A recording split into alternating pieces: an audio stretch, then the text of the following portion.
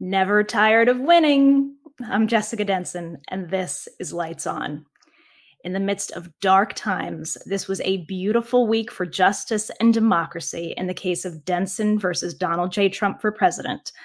The NDA fight that I started almost 6 years ago without a lawyer ended in a sweeping victory, with my now brilliant legal team and I avoiding hundreds of illegal NDAs that Donald Trump used to gag and punish his critics and hide the truth from the American people. There are no more excuses for silence. Speak now or forever hold your peace. The unholy alliances that threaten peace and democracy around the world are reveling in the chaos and division Donald Trump has caused in this country. Because of the Republican Party's refusal to speak themselves, they have descended into utter chaos under his domination, unable to elect a speaker and barely able to fund our own government, let alone our international allies under siege. And MAGA hacks like Josh Hawley are trying to pit the needs of Ukraine and Israel against each other, literally doing the bidding of Putin and his ally Iran, who is backing Hamas. Divide and conquer. It's the strategy of authoritarians, of terrorists, and of far too many in our own government who seek nothing but power. On this topic, I just want to take a minute here to acknowledge the horrors occurring in the Middle East. My heart is absolutely with the Israelis who are enduring unthinkable loss and barbarism. And my heart is also with the suffering and devastated people of Gaza and Palestine who want no part of Hamas. While defeating genocidal terrorism, we must also vigorously defend human rights. I have been grateful to see Biden's leadership on both of these fronts. And just look at his leadership in contrast with Donald Trump, who is now desperately trying to cover for his obscene comments this week, praising terrorists as smart and undermining Israel. Never forget that when Trump was president, our allies were on edge and our enemies were celebrating as he literally handed over Israeli secrets to the Russians in the Oval Office and swapped love letters with Kim Jong-un. As I say almost every week, it's obscene that we're still dealing with this man in American politics. But I think we can blame it on an epidemic of silence. Like I said, speak now or forever hold your peace. I'm joined today by someone who is definitely speaking and has a lot to say about these forces that would divide us. And I have some very special and important announcements at the end of this show, so please stick around. It's going to be a packed hour, and we're also going to cover some more bombshell news that you may have missed. Please join me in welcoming artist, journalist, former embed for the Oath Keepers, and January 6th committee witness, Jason Van Tatenhove. Jason, welcome to Lights On. Hi, Jessica. Thanks for having me on. It's really, really great to meet you. And what a week to have you here. We've had a lot of unfolding news in Colorado, which is where you're from. Yeah. Just before we jumped on this podcast, Jason and I were discussing the developments in the 14th Amendment case. Jason hosts a podcast on his platform, Colorado Switchblade, and we've both actually interviewed Donald Sherman of Crew. Crew, of course, has brought that very significant case in Colorado, and Trump suffered another devastating loss this week in that case where a judge dismissed his motion or ruled against him in his attempt to get that lawsuit tossed out with anti-SLAPP laws. She said that those protections very specifically did not apply to him. He does not have a free speech defense in this case. And now that trial, Jason, is scheduled to move forward in the end of October. Yeah, I'm looking forward to seeing where it goes. I know that our state leadership is looking at what the courts are going to be doing as kind of a baseline to go from. But I mean, it's a start, and it's starting here in Colorado. Colorado's been at the forefront of a lot of cultural, social change. So I'm proud to call it my home. But, I talked with some of the leadership of the state, and they're kind of gonna wait and see where this goes. So it's a step in the right direction, and that's really what we need to do at this point is keep taking steps in the right direction for the cause of justice and actual law. Yeah, absolutely. And I know you've really devoted a lot of your efforts.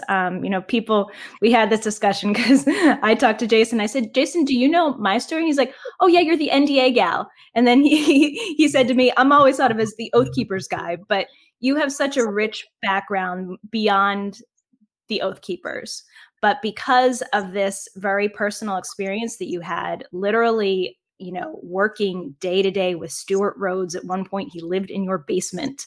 I mean, you know this guy extremely well, and you've now devoted, very significant efforts into exposing what you saw and trying to help, I believe, correct me if I'm wrong, but I think this is your motive, to help other people who are kind of trapped in this conspiratorial world to get out. Yeah, the whole adventure kind of started for me as I was reading just entirely too much Hunter S. Thompson back during, and keep in mind, I get asked a lot, well, were you at the Capitol? Did you this, that, and the other? But really, my time with the Oath Keepers was 7, 8 years ago, and kind of before they took their hard right turn. The seeds were there from the beginning, but when Bundy Ranch happened, I thought it was a very historical moment. And I'm just kind of wired that when something like that happens, I want to jump in my car and get there and interface with the people that are there, boots on the ground, and see what's really going on. And, I'd been reading, I just gotten done working through Hunter S. Thompson's Omnibus, going through and read his Hell's Angels, which was kind of his narrative, participatory journalistic coverage of the Hells Angels back in the late 60s. And, so I thought this was kind of, and that's how I remember I tell my wife, this could be my chance to kind of write my breakout book. And so I made some calls, and within a couple of days, I was set up to be embedded with Stewart Rhodes as he drove down to Bundy Ranch from Kalispell, Montana. I really didn't know who he was. The first time I met him was just before I got in the car with him to go travel down to an armed standoff with federal law enforcement agents. But I think it's also important. So much of America right now is wrapped up in conspiracy theory. It's just, we are a nation of conspiracy theory junkies and addicts, and myself included. And it's easy to jump down those rabbit holes. And I can tell you from my own experience, you may become radicalized and not even realize that it's happening. And I think we are seeing that right now. I think there's a lot of people, especially in the school boards elections that are happening and whatnot. There's a lot of people that get caught up in kind of these echo chambers of social media and just the media that they're consuming, and they don't even realize that temperature is being turned up. And I know for myself, I became radicalized to a certain extent. I was always fairly skeptical of the government. I think history shows us that we have plenty of reasons to at times mistrust the government. But once they started moving more towards a hard right and race, courting and coordinating with actual racists, and espousing, anti-Semitic views that like the Holocaust never happened. That's when I said I have to go, and I put in my resignation. And I had been working quietly, kind of behind the scenes, because I knew I was going to be labeled as an Oath Keeper guy, and that's fair. I was the during my process, I transitioned from being kind of an independent journalist to after 3 standoffs, I was offered a position as their national media director. And I took it. The pay was good. And I can tell you, having worked as a legitimate journalist for, a newspaper, local newspapers that are owned by Alden and such, the pay was a lot better. So that was part of it. My wife was very sick, and raising 2 daughters still in the house. So that all played a part of it. And also I was getting inside access. I was getting just unprecedented inside access and a kind of fly on the wall view of how things were being navigated, and that social engineering that was happening behind the scenes. So I stuck with it. I was only with them for about 1.5 years, and then I went on to become a first responder, trying to kind of I felt I had to kind of give back to. You took your life back. Yeah, I had to take my life back, and I had to kind of give back to the communities that I was there and living a part of. So I became a first responder in the EMS world in wildland fire and search and rescue. Did that for a few years until I had some injuries that didn't allow me to do that anymore. And then I went back to writing, and it took me about 10 years, but I finally finished a book that I had originally set out to do, and got it published. So it took a lot longer than I thought, and I got lost along the way. But I think there are some things that I can, some perspectives I can give now, uh, especially with the direction that America's going, that can help shed light on some of the phenomenon we're seeing happening, um, and kind of make it a little clearer, and hopefully maybe then get some people to step back from that radicalization line, because I think we need exit ramps right now. I think we need to really look at, as a country, what really got us to where we are now, where we're just so divided, and the rule of law seems to not matter whatsoever. I mean, it seems like we're courting authoritarianism, and literally at the precipice where we may lose our democratic processes within a few years, if we do not really examine what got us here, and how we might be able to move forward in a better way. Yeah, and you can really tell when you read your book. I read a good deal of it, The Perils of Extremism. I highly recommend it, How I Left the Oath Keepers and Why We Should Be Concerned About a Future Civil War.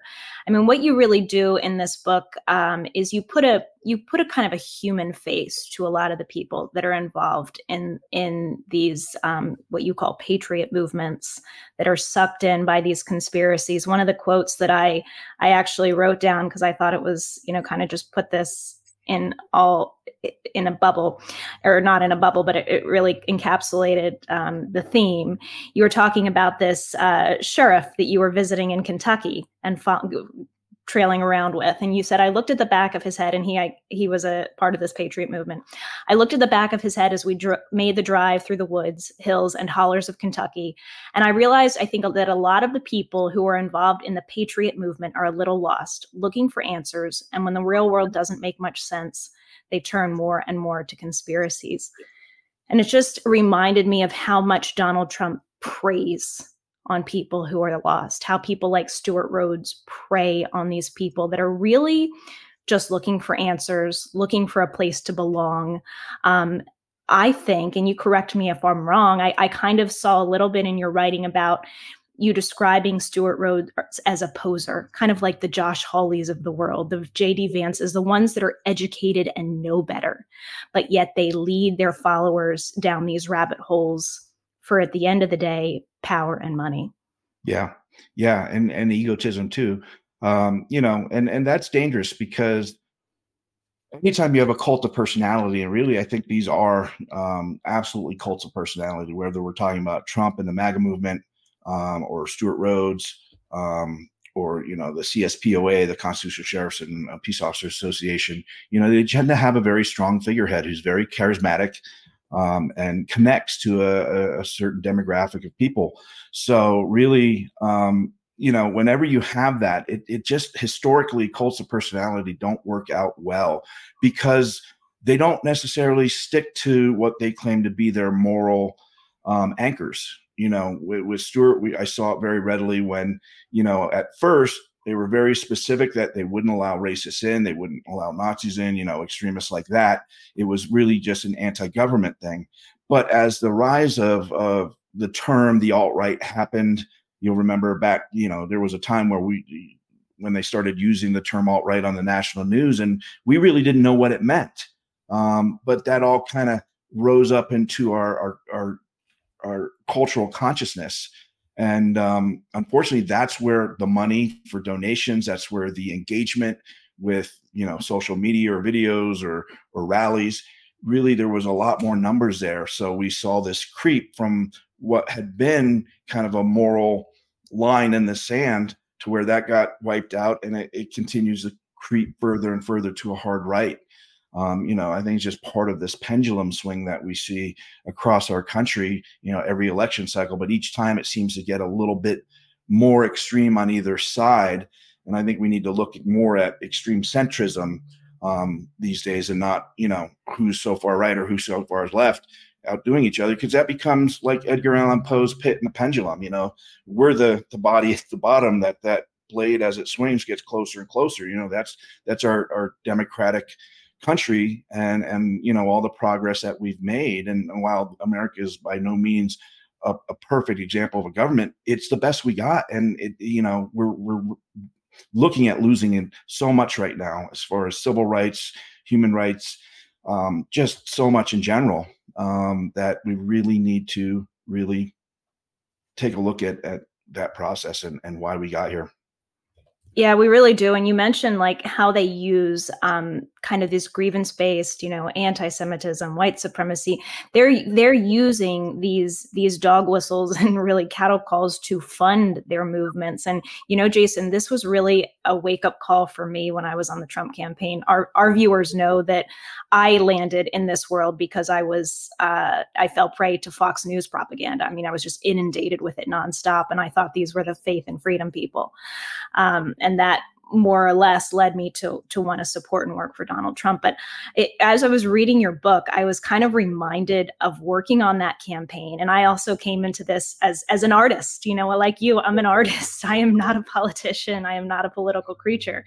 I'm an actor and a journalist myself. And I came to this campaign, and one of the first things that I witnessed was internally the elitism of the people within the campaign, how they would deride the supporters out there as kind of crazies and loonies. And yet those crazies and loonies are the ones that are their lifeblood. They're the ones keeping them, you know, going. They're the only reason that they exist. And yet they act in private like they're better than them. You know, we know Donald Trump really hates all of his supporters. He thinks he's better. He's always wanted to be part of, you know, societal elite. And he hates the kind of people, the white working class, that support him. He doesn't like these people or respect them. And yet they give their lives for him. In the worst cases, literally give their lives. And I want to go ahead, and I'm going to. No, I was going to say you're absolutely right. I think Yeah.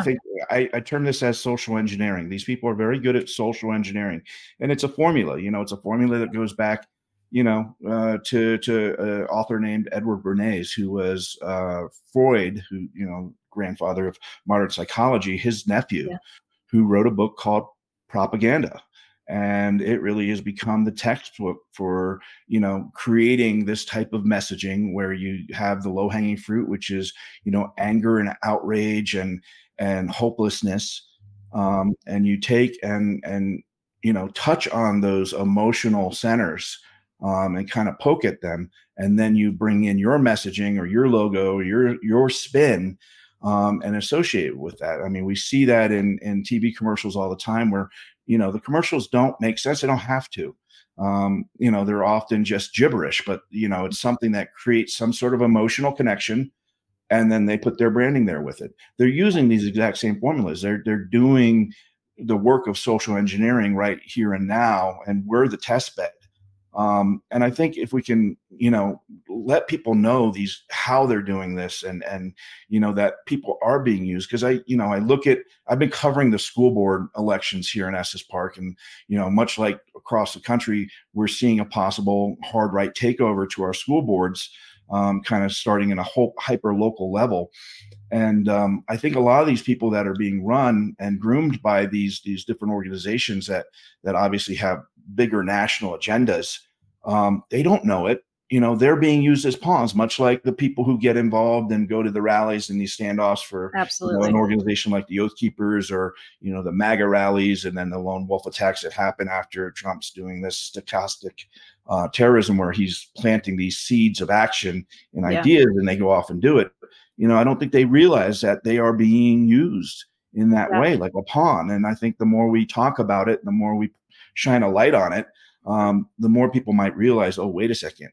So, you know, I think we need to educate people more on critical thinking skills and how to. I just did an article on the Switchblade talking about the national alert. My oldest daughter got really wrapped up in this big national alert conspiracy theories. And, you know, for me, that's an indicator that maybe I need to reach out to her and say, hey, are you doing okay? What's going on with you in your life?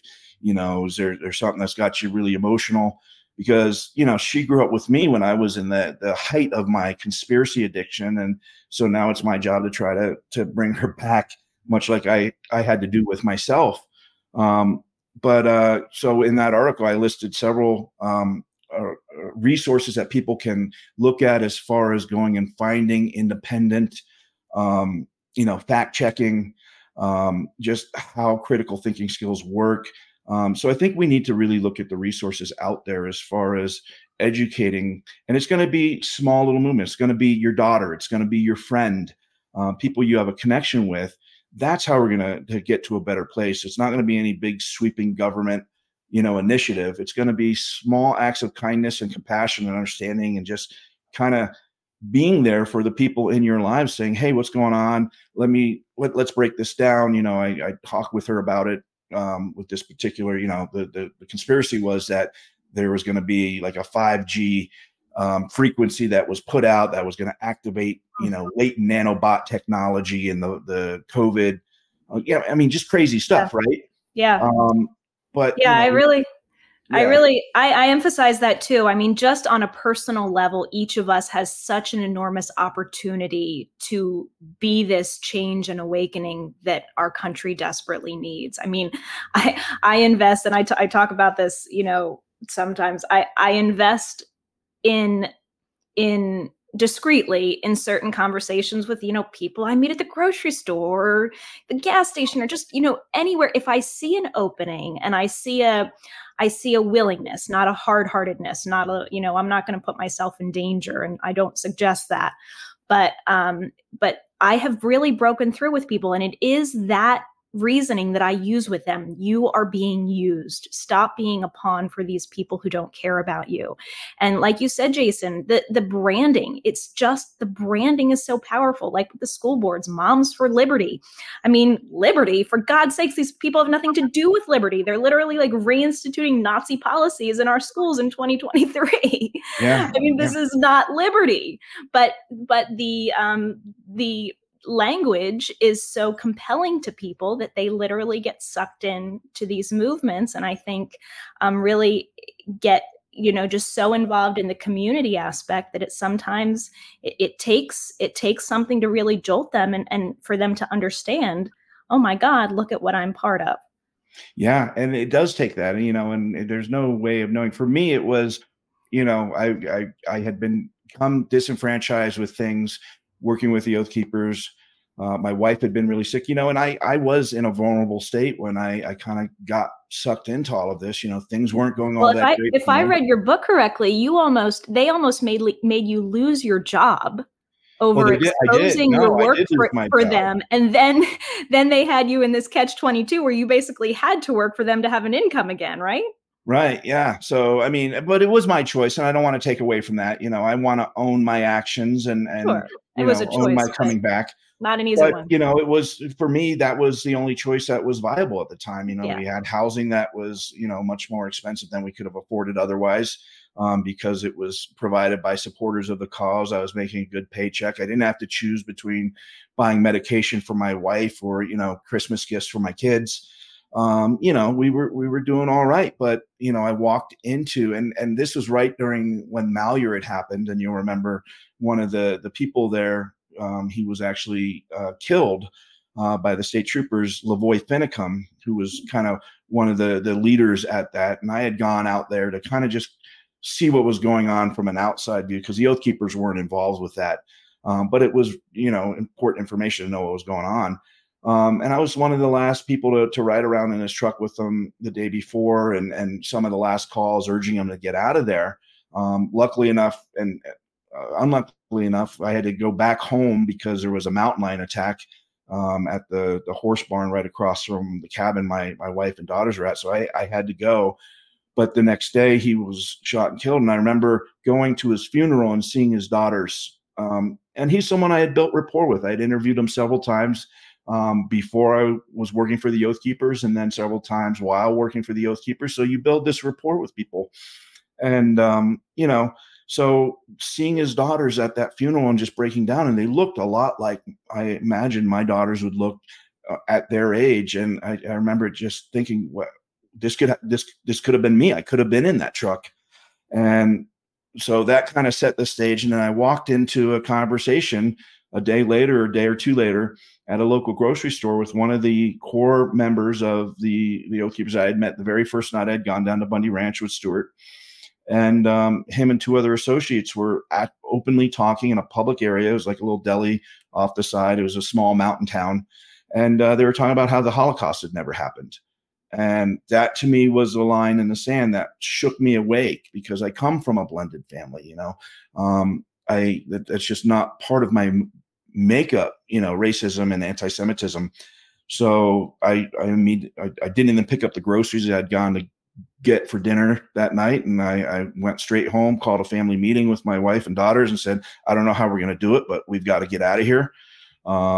And put in my resignation that night. And I've been working behind the scenes since then with different journalists and whatnot, always off the record up until I got my literary agencies like, if you want to sell this book, you got to start putting your name behind some of this stuff. So that's kind of what brought me out. But yeah, that was my moment of being shaken back to who I was, because I had changed my appearance. I changed the way I talked. When I went to Bundy Ranch, I had a Ramones t-shirt and, a mohawk and my fingernails painted, old school punk rocker. But I remember coming back from that interaction at the grocery store and looking at myself. I was wearing Realtree camo, and my haircut was real short, and I just didn't recognize myself anymore, and I didn't realize how much I had changed in my day-to-day, existence. And it really shook me, and I was like, "What am I doing? I can't. I need to get out of here." So that's what I did. That was your moment. Thank God. Yeah. You're talking, and I can't help but thinking about the parallels, so many of the parallels between, the fascist extremes of the Republican Party today and the Holocaust and what led up to it, and the growth of the Nazis, and how the Germans did not recognize what was happening to them. And I'm thinking about this in the context of what we're experiencing in Israel and Biden's leadership. I wanted to play a clip that is from a speech he gave, very powerful speech he gave this day about educating his granddaughters on the Holocaust. That's why I took my kids, everyone, when they turned 14 years old, one at a time, put them on a plane and took them to Dachau. I wanted them to see that you could not know what was going on walking through those gates. You could not fail to understand as a country what was going on. And that's a fact. It had a profound impact on my children and my grandchildren. Some thought taking a 14-year-old grandchild was not a mistake, but I took them one at a time. I got 3 more to go. And folks, it's important. It's a danger of denying history, because if we can deny it and hide it, then we can repeat it. Yeah, we really have to look at again, what got us here. And human nature is cyclical. This is not the first time we've seen this type of rise of racism and authoritarianism and then straight up dictatorships.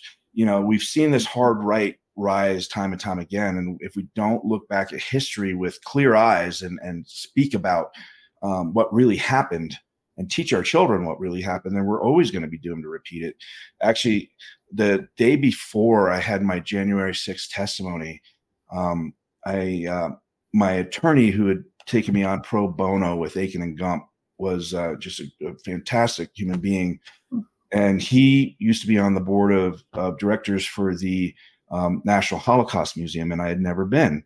So I was able to walk around in the Holocaust Museum the day before my testimony, and it was just so striking. I went with my Jewish cousin. And for me, it was another eye-awakening moment for me, because a lot of the facial expressions you see in some of those exhibits of the SS and the brown shirts, as kind of before things got to the level they did, but in the ramp up to it, there's a lot of just smirking and smiles and dehumanizing facial expressions when they're dealing with the Jewish people. And what was shocking to me was thinking to myself, I've seen these same faces before, but within the militia communities, and when they're talking in dehumanizing terms, and it it was just a shock to me. So I think it was, the universe's way of just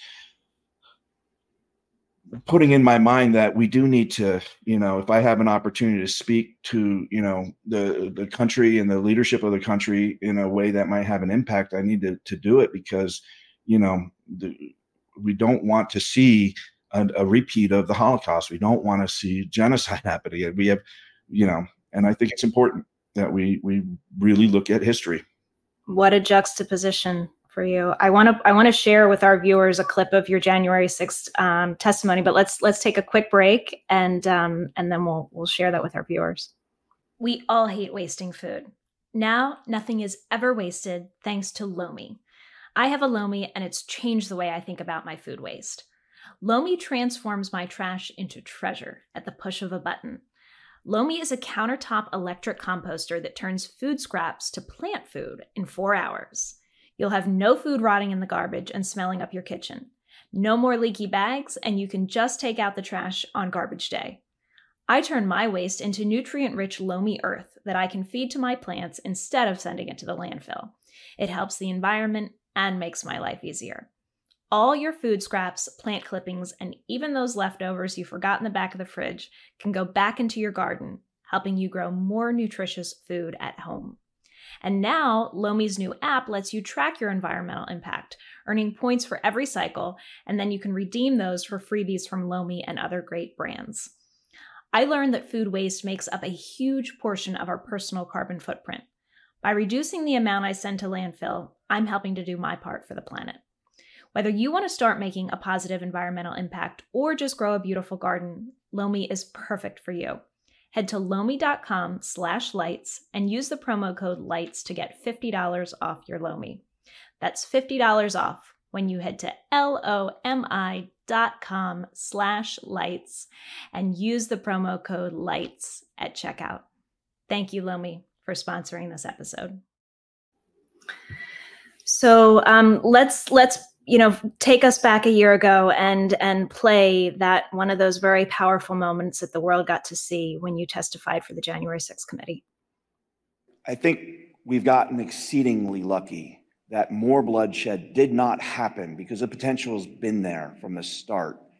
And we got very lucky that the loss of life was, and as tragic as it is, that we saw on January 6th, the potential was so much more. Again, all we have to look at is the iconic images of that day with the gallows set up for Mike Pence, for the Vice President of the United States. And I do fear for this next election cycle, because who knows what that might bring. If a president that's willing to try to instill and encourage, to whip up a civil war amongst his followers using lies and deceit and snake oil, and regardless of the human impact, what else is he going to do if he gets elected again? All bets are off at that point. And that's a scary notion. I have 3 daughters. I have a granddaughter. And I fear for the world that they will inherit if we do not start holding these people to account. Thank you for your testimony, Mr. Van Tatenhoff. So we've started on that journey of holding Donald Trump accountable. Thank God. And another thing I was reminded of as I was reading your book was this suggestion, and I'm dubious of how legitimate these polls are, but I do think there is a degree of truth in this, that the indictments of Donald Trump have increased support for him because people's distrust of the government. This is like basically the theme of your book, Jason. And I so vitally want these people to understand that when Donald Trump is being prosecuted for his crimes, they are not being prosecuted. This is not an attack on them. It's an attack on him for what he's done using them.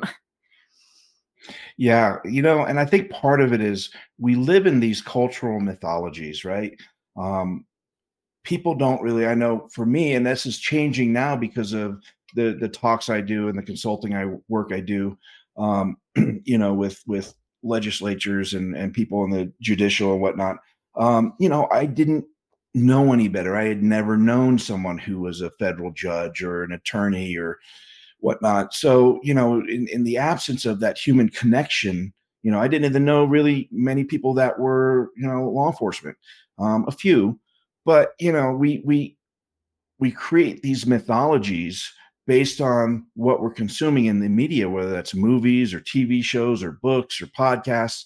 So, I think part of it is that we don't have a point of reference, a lot of these people. And that comes down to education. We see these images of whether it's an Ammon Bundy or a lot of people within the Patriot community will carry around a pocket constitution. And they don't really quote from it much, but they talk about it a lot while they're touching it to their heart. Yeah. It's like read the transcript, remember, from impeachment one, read the transcript, but don't really read it. So, I had to become friends with someone like Mary McCord, who was a previous acting attorney general for national security, who I think she's heading up Georgetown Law's Institute for Constitutional Advocacy and Protection. She's got the Prosecuting Trump podcast. She is one of the leading scholars on the Constitution these days, specifically with Second Amendment issues. And just being around people who have really studied and really know the history and the legal machinations of how it actually works, I think that educational process is important, because all of this, and I say it all the time, all of this starts and ends with storytelling. The truth should matter, but it doesn't. What matters is the storytelling. And unfortunately, storytelling is not a quick fix. It's something that takes, 5, 10, 15, 30 years to have a cultural impact. But, we need to make the truth of things important again. And I think that's going to start and end with storytelling. I wholeheartedly agree. And I think that the truth tellers and the pro-democracy movement has to vigorously improve their storytelling skills. I talk about it as narrative. I think we are always dealing with a battle of narratives. Yep. I've certainly experienced it, in my legal fights, in this defeat of these Trump NDAs. They tried to gaslight the courts so many times on what was really going on here. They tried to play the victim. When I was coming out as a woman who literally nobody knew, who was just trying to assert my rights and warn the country about this man that I once worked for, they acted like I was the biggest boogeyman in the world, hurting this poor Donald Trump and his campaign. While they were literally making me an example of his very scary march towards authoritarianism, what it's like to be a dissident. I mean, a version. I've described this before. I felt like a version of a dissident in a third world country, and yet they continuously played the victim through their narrative. Right, so and they're not even doing that great of a job of creating these narratives. They're just doing it, and they're doing it en masse. Repetitively. Turning it out. Yes. I think we have much more creative people, on the side of democracy. So every time I'm talking, I connect in with a lot of people in Hollywood these days and script consulting and such. And every time I talk to a creative, and if there's creatives listening here to this show, I take it as kind of a personal charge to say, look, it's up to us. We've got to do a better job of storytelling for the truth and for human dignity and just the world we want our children to inherit. We need to up our game when it comes to our creative process and our storytelling and our narratives, because they're not even doing that great of a job, but they're doing it, and they're doing it a lot. So I just like to put that out there, that if you are a creative listening to this show, please think about it and think about how you can use the power of storytelling in your voice and your platform to further, a better world for all of our children. Amen to that. Have you, speaking of creativity and to inject some levity into this conversation, have you seen White Lotus? I have not. No. You've not? Okay. Well, I hadn't seen it for a long time, but then I watched the whole 2 seasons. For any White Lotus viewers out there, I am forever my concept of BLM is forever changed by having watched White Lotus. There's this episode where the brilliant Jennifer Coolidge plays a character named Tanya who meets a man who tells her that he works for BLM. And she thinks it's Black Lives Matter. And then anyway, fast forward, she says, "How did you get involved with BLM?" He's like, "BLM? It's Bureau of Land Management," which surfaces many times in your book over the Clive and Bundy Ranch episode. And I thought that was funny. It made me think of BLM all over again.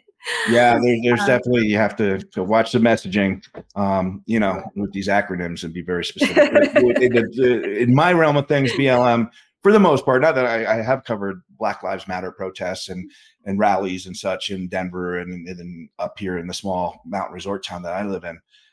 But yeah, completely different beast with the Bureau of Land Management and rights issues.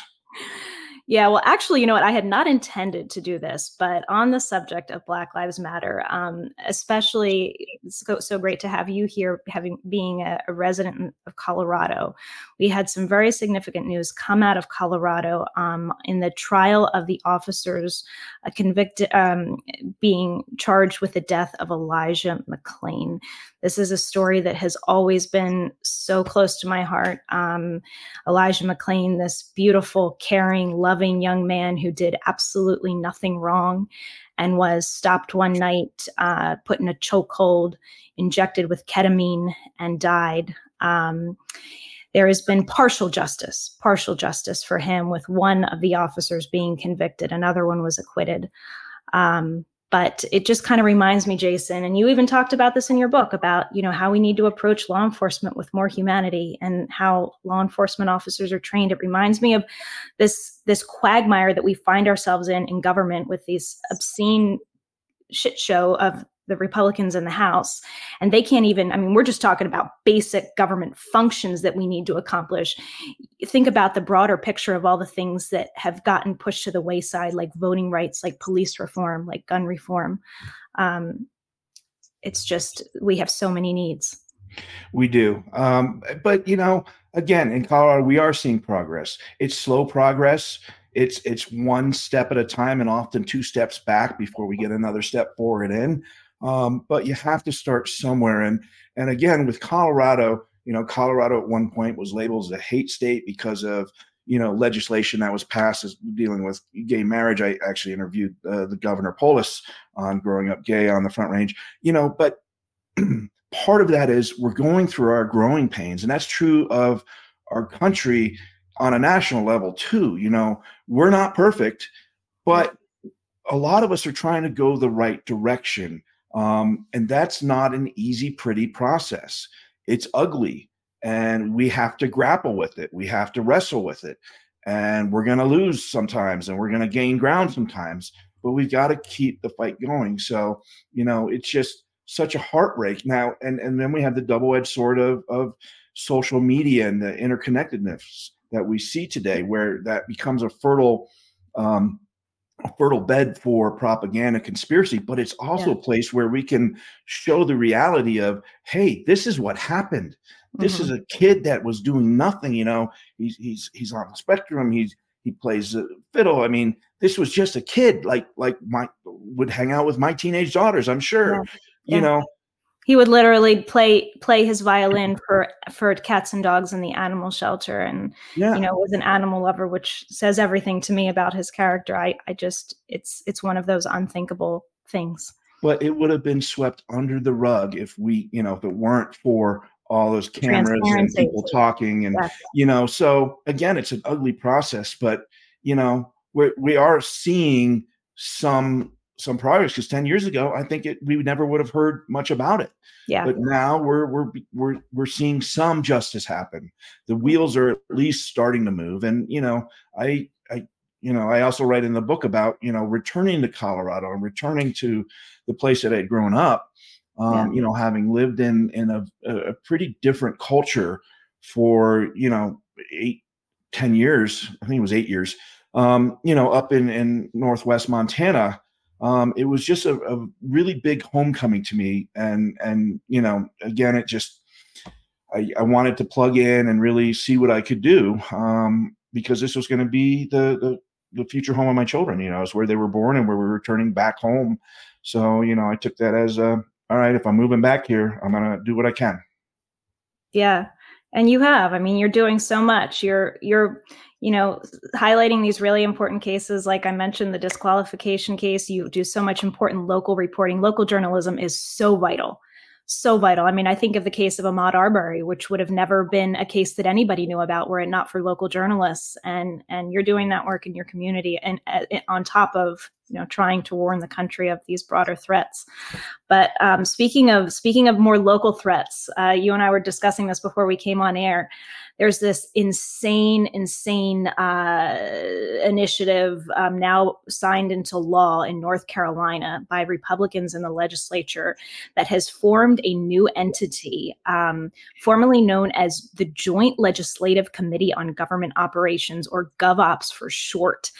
And what this, what's being called a secret police force, does is it grants the state the authority to investigate matters including what they say are, quote, possible instances of malfeasance, misfeasance, nonfeasance, mismanagement, waste, abuse, or illegal conduct.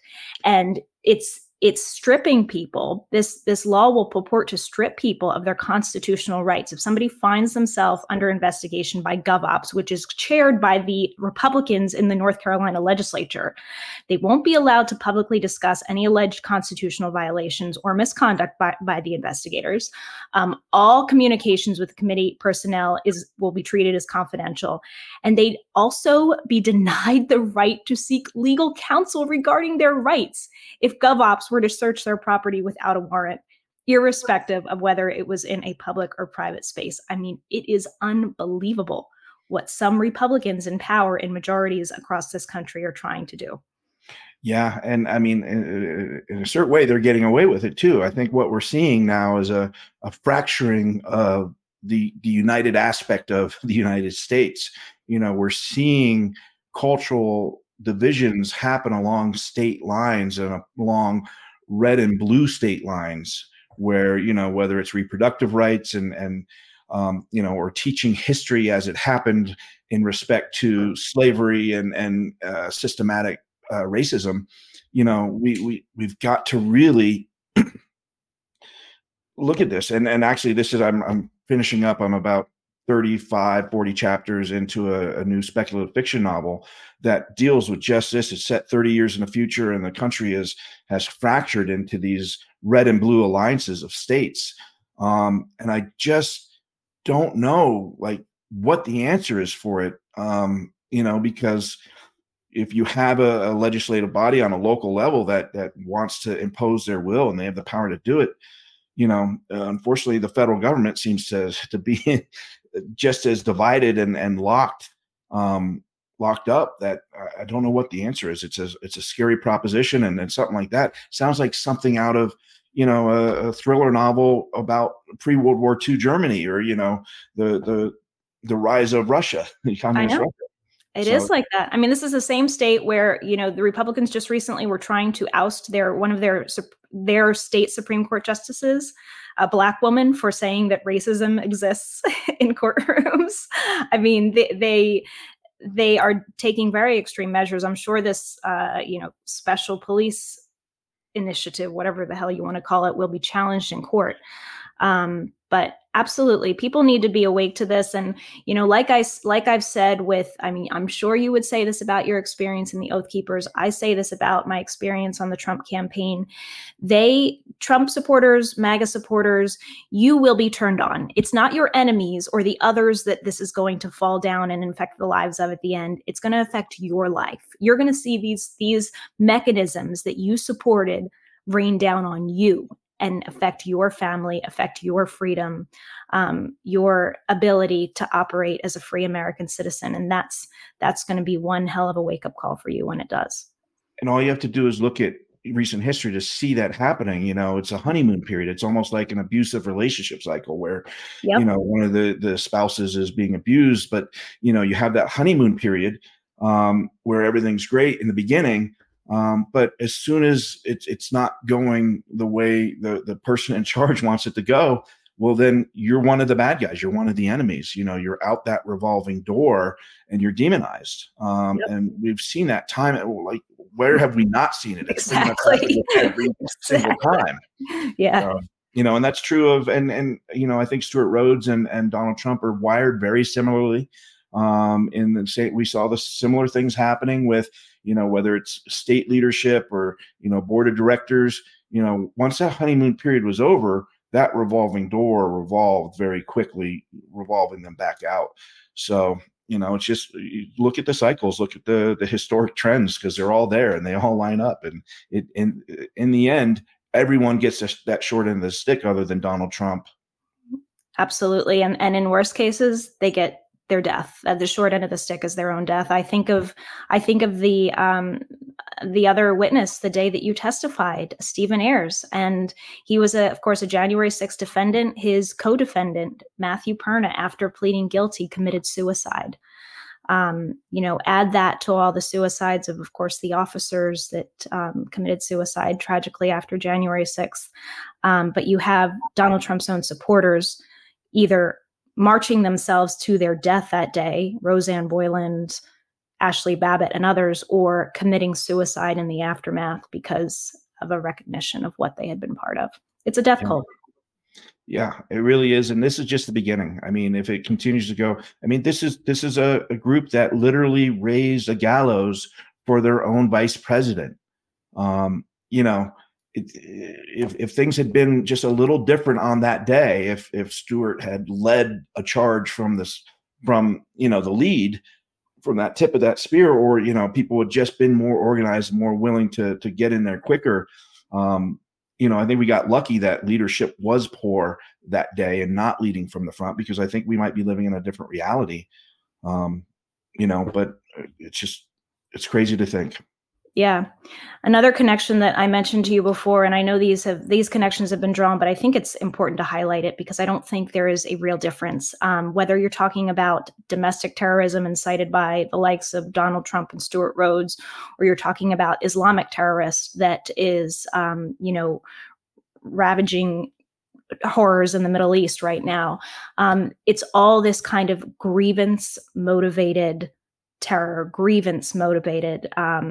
They exploit people's fears and grievances, and then they turn them into violence and atrocities. Yeah, it's part of the formula. There really is truly a formula that they're using, and it works. As a species, we are hardwired for storytelling. We are hardwired for emotional connection, and so when that is taken and weaponized to fit a specific agenda, all you have to do is look at the speeches given before the Capitol was raided, and in the weeks leading up to it. It's laid out pretty clear, those formulas.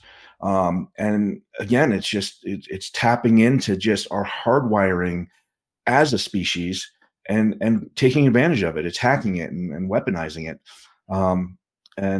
We've got to look at counteracting that. And, they had 1,000 witnesses that they would call upon for the January 6th. I always told myself, oh, I'll never make it. I'm just some guy who's obviously made a lot of poor life decisions, and I have tattoos on my face, and I won't dress up. So I never thought I'd actually make it, into the actual hearings, televised hearings. But, the universe had a different plan. But I just decided, if the universe is going to take someone like me and put me up there, I'm going to at least try to speak the truth of what happened. Because it didn't seem at the time, people were sidestepping, oh, it was a peaceful protest or justified. It wasn't violent. It was Antifa. And that's all bullshit. That's all just crap. And we all know it. So I was just going to use that to say, look, we've got to be very honest about where we are in our country right now, because we are at a crossroads, and the future our children will inherit depends on how we respond to what is happening in front of our eyes in high definition. And, whether or not we call it out for the truth it is, or we go along with the messaging and propaganda. Well, I'll tell you, Jason, to me, the day that you testified was one of the most compelling days of testimony. Even though we don't, superficially, we don't look like we would have a lot in common. I really felt like I could relate to you in a lot of ways. I told you this before. I was on a panel on this network, Midas Touch, and the week, I think it was the week before, I had broken down in tears over Shay and Ruby's testimony. And when I was talking about yours, I started to tear up again. I'm like, I'm not going to be the crying girl on Midas Touch, so I'm not going to let the tears fall out. But it was actually incredibly emotional for me, and I think that testimony probably had a lot of impact and reached a lot of people who may have been in a similar position to you at some time. Well, I hope so. That's all I can hope, is that, me telling my story and just, being open and honest and vulnerable about it and owning my own shit just will help someone who was in a similar trajectory maybe say, oh, wait a second, maybe I don't need to go down this road. Maybe I need to look at educating myself more about what's really going on in the peripheral here, and choose not to go down the radicalization path. Absolutely. Before we let you go, Jason, and before I make some really important announcements that I hope everybody sticks around for, I wanted to just kind of on this theme of common humanity, bookend with the situation in Israel and Palestine and Gaza, with some comments that Biden made that I was also very grateful for, that really encompass, like I said when I started the show, just the humanitarian aspect that we're facing on all ends, and our need to stand for human rights. It's also a priority for me to urgently address the humanitarian crisis in Gaza. At my direction, our teams are working in the region, including communicating directly with the governments of Israel, Egypt, Jordan, and other Arab nations, and the United Nations to surge support and humanitarian consequences for Hamas attack to help Israel. We can't lose sight of the fact that the overwhelming majority of Palestinians had nothing to do with Hamas and Hamas's appalling attacks, and they're suffering as a result as well. I'll give you the last word. Yeah, I mean, it's such an awful situation all around. We've heard just the nightmarish stories of elderly people and babies and children, and just this unprovoked attack out of the blue. But yet it's this terrorist group and it's this government. Again, I think we need to really just focus on human connection and empathy. Overreaction, I think, is going to lead to further issues down the line. But at the same time, I don't know. I'm kind of speechless with the whole thing, because it's just such a tragic loss of human life across both sides. And I don't know what the answers are. I don't know if anyone knows what the answers are. I echo those sentiments, and I would just pray and advocate for humanity and peace. And my heart is with everybody suffering, and also, of course, in Ukraine and around the world suffering under oppression. Jason Van Tatenhove, thank you so much for joining me this hour. I definitely hope everybody will check out your Substack, Colorado Switchblade, and your podcast of the same name, and also definitely check out your book, The Perils of Extremism. It's on sale right now too, if you want it. So on sale now. Go get yourselves a copy. Jason, thank you so much for joining me today. Thanks for having me on, Jessica. My pleasure. I wanted to, like I said, I have some special announcements. I also have a very special request for all of you. As you know, this was a very special, beautiful week for me in court. I have an announcement about how we're going to cover that in a minute, but this week actually started off on a little bit of an off note. This show that I've worked very hard to build and put so much love and effort into shining lights and defending our democracy came under attack, actually, by misinformation on a Reddit post. Apparently, one of the fans of the show was driving around with a sign for the show in their car, and was filmed by somebody on Reddit who falsely identified that I was driving the car, driving a minivan 3,000 miles away from where I was. And we got a lot of hate reviews from people who have never watched Lights On, maybe from MAGA, I don't know, but a lot of hate reviews to our otherwise very well-rated show that we're trying to build the audience for and share with more and more people. So if you would please, special request this week, please, if you haven't already, if you would go to wherever you get your audio podcasts and leave us a real review. I hope it's a 5-star review, but leave us a real review to hopefully make this right and correct this misinformation and this kind of ignorance and hatred that targeted Lights On this week. I would so love that and appreciate that. Also, as usual, if you want to support my efforts, aside from the NDA victory, the inception case that made this all possible, we still very much need your help. You can do that, as always, at thejessicadenson.com/donate. Now, about that NDA victory, we are going to have a very, very special episode on Monday with 3 of my lawyers, John Langford, David Bowles, and Joe Slaughter. You're going to get to meet this amazing team that just accomplished this amazing feat for democracy. We're going to have an entire show dedicated just to the NDA victory, and you will get to meet them. So definitely, definitely tune in. Also, we had a really important interview with Lawrence Tribe about how we can support Ukraine, even as MAGA Republicans hold Ukraine limbo and funding in limbo. Check out that interview with Lawrence Tribe. Another really important interview with Gold Star Father Kaiser Khan coming out this weekend. Check that out too. Thank you, as always, for joining me. Thank you for joining me and Jason. And thank you so much. The outpouring of love and support that I have seen this week with this victory has been really blown me away. And you guys really warm my heart. Thank you so much. Let your light shine.